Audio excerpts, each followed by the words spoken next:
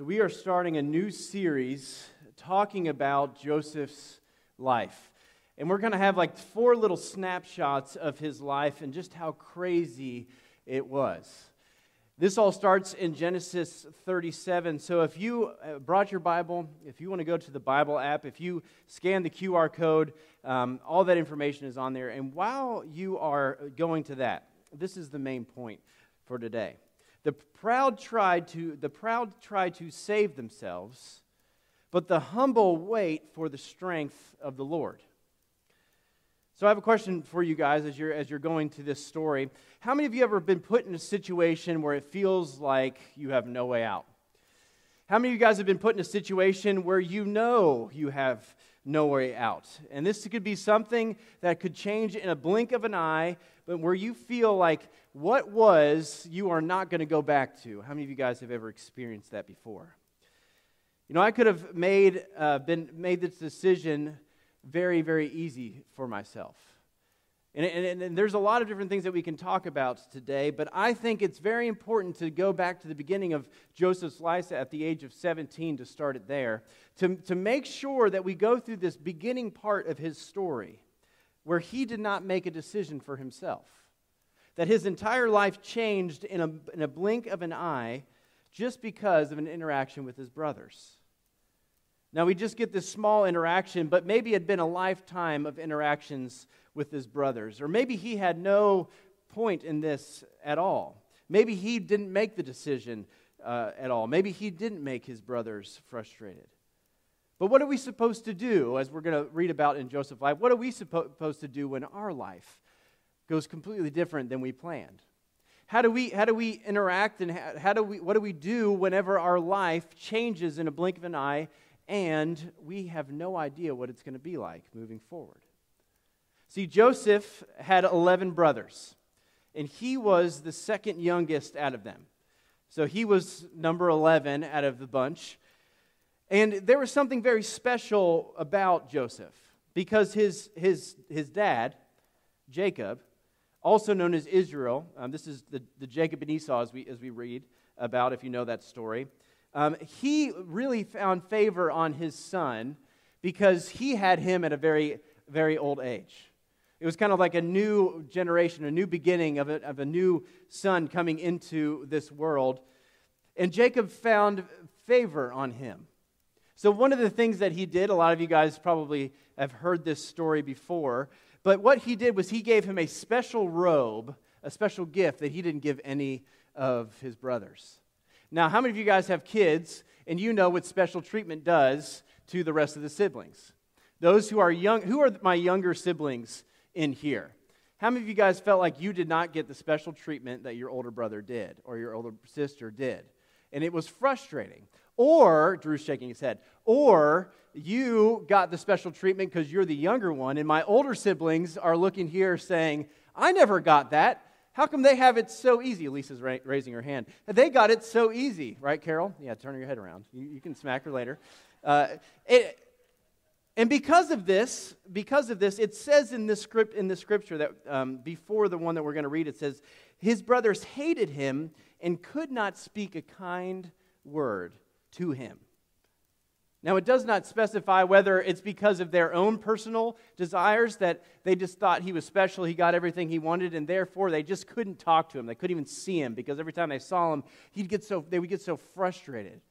Or he was the younger pestering brother that just poked every time he could because they had to do all the work and he got to stay at home because he was the younger, not as responsible one. We don't really get that information. Now, some of us as siblings think and we understand this hate, or we think we understand this hate. Where there's probably a point in our lives where we could not stand our siblings. We couldn't even look at them. Chris is raising his hand, or shaking his head, Lisa, as, yeah, I know. He's like, yeah, I couldn't stand you at some point. And because of that, we felt like, man, we couldn't be around them. The sight of seeing my brothers, I hate them. But Joseph had one of these things that I think really irritated his brothers. Not only was Joseph a special one in the view of his dad's eyes, but also God found favor in Joseph and gave him a gift of being able to have dreams and interpret dreams. Now, we all have dreams, but these dreams had meaning behind them. These dreams were foreseeing the future of what was going to happen, and he also had the ability to interpret these dreams. And that's where this story picks up.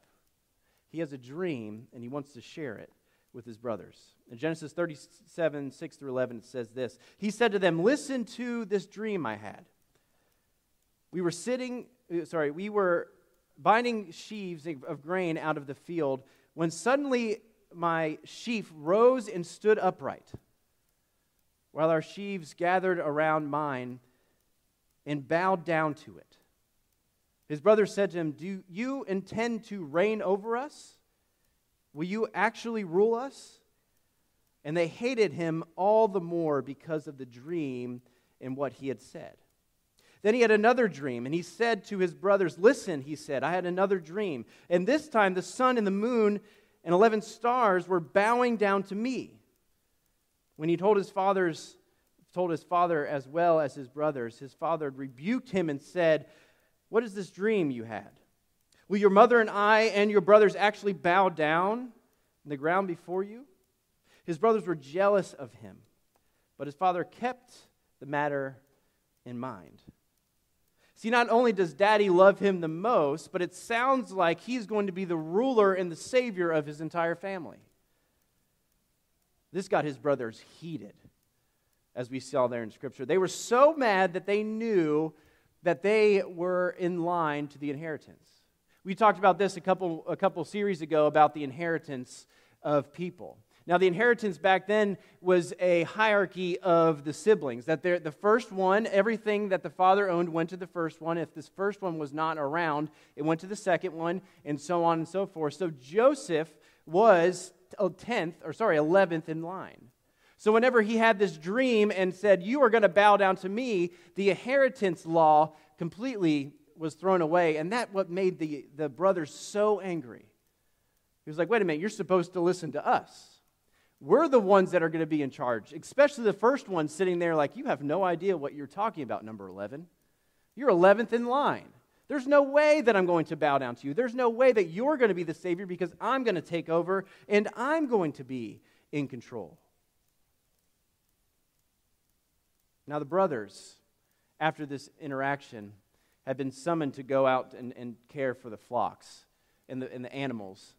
And Joseph decided to, I think Jacob, his dad, decided to keep Joseph back because maybe of the interaction. We don't really get the true story of what happened. But for whatever reason, Joseph was not with his brothers. But Jacob, I guess, decided that it was time for him to go out with his brothers and do what his brothers were doing. And that's where this picks up in Genesis 37, 17 through 20 to continue the story. It says, "They moved on from here," he answered. "I heard them say, 'Let's go to Dothan.' So Joseph went after his brothers and found them near Dothan. But they saw him in the distance, and before he reached them, they plotted to kill him. 'Here comes the dreamer,' they said to each other. 'Come now, let's kill him and throw him into one of these cisterns and say that this ferocious animal devoured him. Then we will see what comes of his dreams.'" See, what Joseph doesn't understand that in just this next part, that his life is about to just be completely flipped upside down. That everything that he was used to, his brothers, his family, working, all of that was about to change in an instant. And it says this, Judah said to his brothers, "What will it gain if we kill our brother and cover his blood? Come, let's sell him to the Ishmaelites and not lay our hand on him. After all, he is our brother, our own flesh and blood." His brothers agreed. So the Midianite merchants came by. His brother pulled Joseph out of the cistern and sold him for 20 shekels of silver to the Ishmaelites, who took him to Egypt. When life gives you a traumatic change like that, what do you do? What do you do when life as you know it completely changes? What we like to do in these moments is we try to find a reason for it, don't we? Not just for any reason, but we try to come up with a reason so that we can feel like we're still in control in a moment. We think that there is some sort of cause and effect to everything. So what we do is we spend our time just stirring and racking our brain, trying to figure out what happened, what went wrong in this situation. We try to look at every different details and we play it over and over and over again to try to figure out how in the world did I get myself in this situation and what did I do to put myself in this situation. We are literally stuck in this situation as long as we just put a cause and effect to it. We sit there and we wait, don't we? Did I do anything? Did I say anything? Is there any signs that I might have missed in the situation? Maybe I was around the bad people. Maybe I worked too much. Maybe, and you just say it over and over and over again, and you come up with these 1,000 situations, and you just say, maybe this is why my life just changed in an instant. I'm not saying that we shouldn't learn from our mistakes. I think we should. But whenever our life gets flipped upside down, I think we look more like people who believe in karma, Buddhists, than Christ followers. And I don't blame us for doing that because that's what we've been taught in school. Besides the afterlife part of karma, we really do believe in this cause and effect of life, that everything that we do and everything we put into our life, we are going to receive something out of that. Now, some of that is true. If you spend a lot of time in your life trying to perfect a certain sport, you should, in theory, get better. The more time you practice math and the repetition of that, you should get better in math.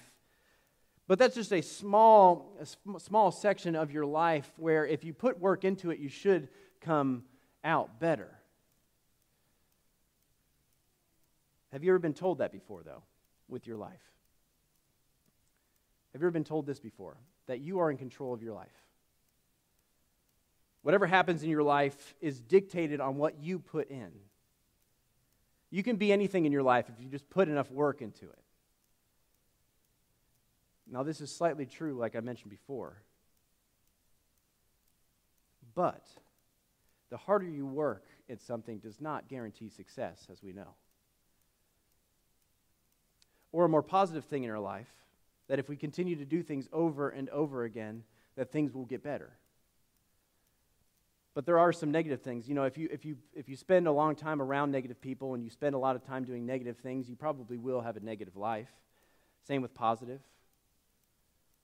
But when it comes to all of this situation, we always like to label ourselves as a good person. That whenever something bad happens in our life, we say, I don't know why this happened, I'm a good person. I do the right things, why did this happen? And then we go into this analyzing of our life, trying to take control of what has happened because we put enough good things in the world that a good thing should come out, right? That everything happens because there's a cause and effect. We love to do this because we still want to be in control of the little things that we have in our life. I think we do this because everything in our life we think requires an action. That when something happens, that there has to be an answer right then and there. That if something bad happens in our life, there has to be an action that comes out of it immediately. When something bad happens in our life, people always say, what are you going to do about it? What's your next step? What's your plan? Why did this happen to you? And then because of that, we just think that we need to have an action immediately after something happens in our life. But here's what the Bible says about all this. In 1 Peter 5:5-11 says this. In the same way, you who are younger, submit yourselves to your elders, all of you. Clothe yourself with humility towards one another because God opposes the proud but shows favor to the humble. Humble yourselves, therefore, under God's mighty hand, that he may lift you up in due time. Cast all your anxieties on him because he cares for you. Be alert and be sober-minded. Your enemy, the devil, prowls around like a roaring lion looking for someone to devour. Resist him. Stand firm in your faith because you know that the family of believers throughout the world is undergoing the same kind of suffering. And the God of all grace, who calls you to his eternal glory in Christ, after you have suffered a little while, will himself restore you, making you strong, firm, and steadfast. To him be the power forever and ever. Amen. See, humble myself under God's mighty hand. That doesn't sound like control. See, that doesn't sound like I can make a difference. That doesn't sound like I can take my pain and do something with it. And cast my anxieties and fears on him too. So basically, God wants me to give up my entire situation and give it to him. But if I do that, I don't get to make decisions in my life. I don't get to decide what goes next in my life. See, I want to share with something with you guys that I have struggled with for a couple years now. And the reason I struggle with it is because I've never really shared it with that many people. And it just dwells in the back of my head. I think I've shared it with just a few minister friends of mine, and I've shared it with my wife, of course. And I'm going to share it because it's on my paper, and I can't get out of it right now. This is the biggest failure of my ministry in the past 7-8 years. Since I started full-time. You could even go back to when I was in college and did ministry then. Then we're up to 11, 12 years, whatever. And I think this might make a few ministers mad of my biggest failure. And honestly, I bet after 40 years of ministry, if I look back at this time, I bet you it's still number one. In 2020, on March 6th, the entire world shut down when we started the pandemic. And we were told that for 2 weeks we were going to flatten the curve. And you guys are probably tired of hearing that phrase, because I am as well. And many of you might have been sick, maybe, and maybe you guys have heard a lot of sick and a lot of terrible things that were going to happen over the next 2 weeks. And then after that 2 weeks happened, we realized that over the next year that our life was going to be completely turned upside down. That after 2 weeks, we thought it was over, but for another full year, our life as we know it was stopped, and it changed for a very, very long time. And during that year, as I look back on it, I realized I was more concerned about going back to normal, and I felt sorry for myself because of this stupid situation, because I felt powerless. I felt like I couldn't do my job anymore. And I felt like the government was telling me that my job was useless, that it wasn't important, and that I no longer had the right to do it. Now, I'm not going to tell you whether or not I agreed with this decision of what the government did, because that doesn't matter. But what does matter is what does matter is why I failed in this moment. And I'm not going to speak for anybody else, but I feel like us as the church and me completely botched this situation.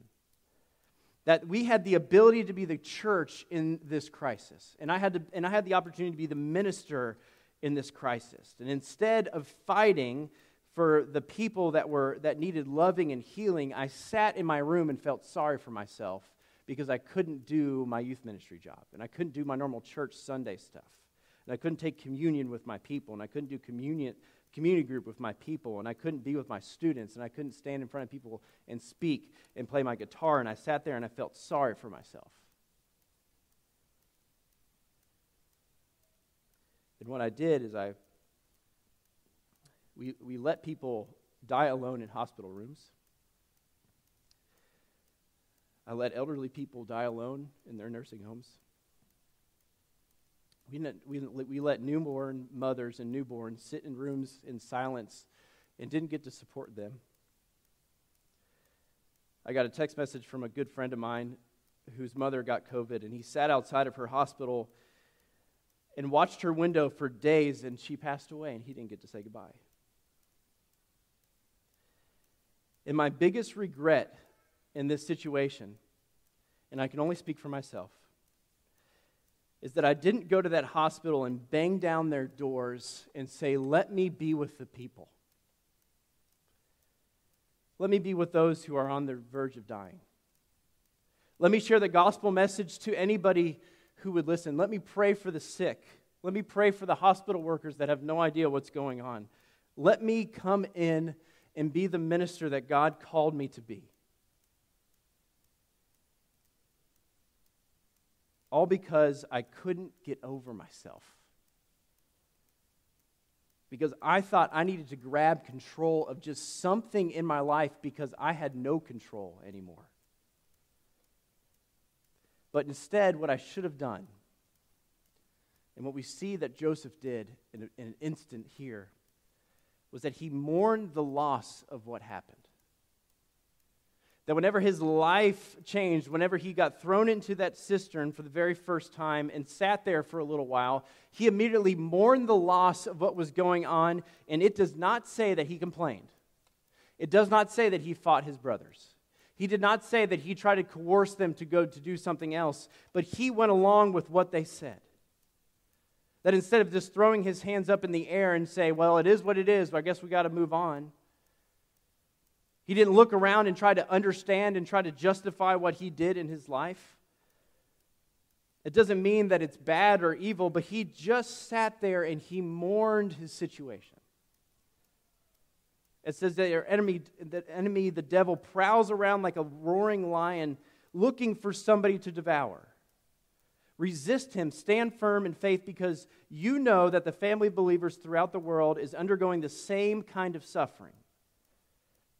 See, what Satan wants us to do is he wants us to keep trying. He wants us to keep beating our heads against the wall.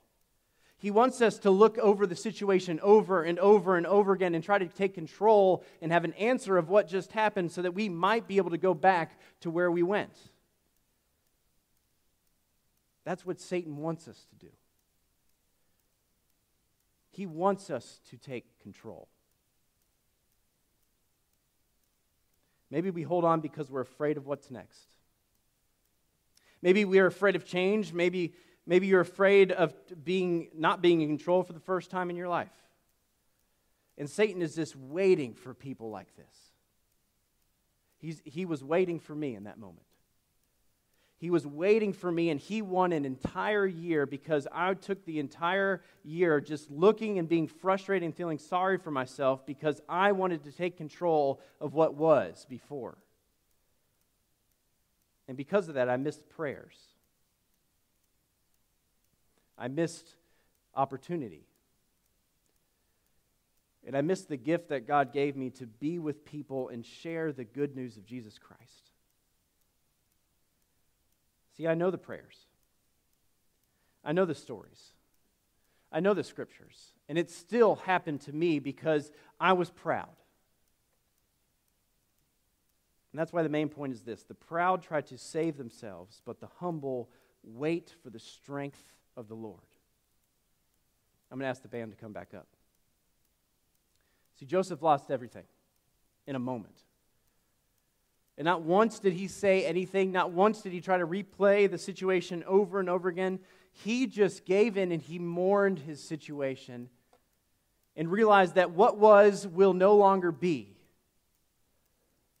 And we know this because in the next part of this story that we're going to read next week, it says that God was with Joseph. In the entire time of this next section that we're going to read, we don't even see that Joseph was shaken up at all. That he relied on the strength that only comes from our Lord. So I don't know where you guys are today. Are you in a situation where your life is flipped upside down? Are you in a situation where you feel like you're not in control of your life? Are you entering into or should be entering into a next part of your life that will require you to give up some control, but you don't want to enter into it, or you're entering into it very slowly because you want to make sure that you're in control of everything? Or maybe because, like Joseph, somebody took control of your life and took something away from you. And you don't know what to do next. And instead, you just rack your brain over and over and over again and think of the situation that was, and you say, maybe I could have done something different. But I have a suggestion for you. That instead of just sitting there and dwelling and allowing that to take over your life so that you can feel like you are in control of something, remember this, that all of you clothe yourself with humility towards one another, because God opposes the proud and shows favor to the humble. Humble yourself, therefore, under God's mighty hand, that he may lift you up in due time. Cast all your anxieties on him because he cares for you. Be alert and of sober mind. And remember this: the proud try to save themselves, but the humble wait for the strength of the Lord. Dear Heavenly Father, I just want to thank you so much for today and this story of somebody whose life turned completely upside down, and it seems like he's going in the right direction in spite of everything. God, I pray that we can learn from this story, and we learn from what's going to happen next with him. And we learn from 1 Peter that says that you do not like the proud, that we should not be proud, but we should give everything to you in this instance, because you are the one that gives us strength, not ourselves. God, I pray that if anybody here, including myself, is still trying to hold on to something because we want to be in control, I pray that we, in this moment, give it up control, and we trust in you because the strength will come from you, not because we can be in control. And God, I pray that we don't miss opportunities because of ourselves, but we lean in and we are gained all the opportunities in the world because of your strength and not of our own. God, you are so good. And I ask this all in your Son's name. Amen.